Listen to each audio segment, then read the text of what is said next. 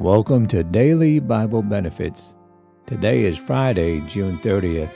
On this day in 1859, Charles Baldwin becomes the first daredevil to walk across Niagara Falls on a tightrope. Today on the broadcast, I'll be talking about shepherd the flock of God. 1 Peter chapter 5, verses 1 through 11.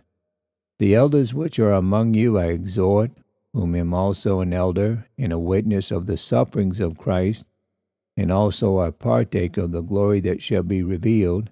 Feed the flock of God which is among you, taking the oversight thereof, not by constraint, but willingly, not for filthy lucre, but of a ready mind, neither as being lords over God's heritage, but being examples to the flock.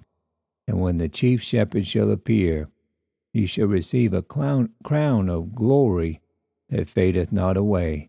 Likewise, ye younger, submit yourself unto the elder. Yea, all of you be subject one to another, and be clothed with humility. For God resisteth the proud, and giveth grace to the humble.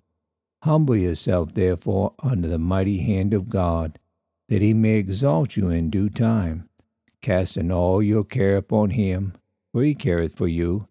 Be sober, be vigilant, because your adversary the devil, as a roaring lion, walketh about, seeking whom he may devour, who resist stedfast in the faith, knowing that the same afflictions are accomplished in your brethren that are in the world. But the God of all grace, who hath called us unto his eternal glory by Christ Jesus, after that ye had suffered a while, make you perfect, stablish, strengthen, settle you. To him be glory and dominion forever and ever. Amen. A spiritual lesson.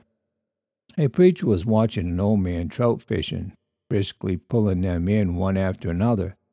You manage it cleverly, old friend, said the preacher. I passed a good many fishermen below who didn't seem to be catching anything. The old man lifted himself up and stuck his rod in the ground. Well, you see, he said, there are 3 rules for trout fishing. First, keep yourself out of sight. The second is keep yourself farther out of sight. And the third is keep yourself still further out of sight. Then you'll do it. Thank you for tuning in to Daily Bible Benefits. Have a good and godly day.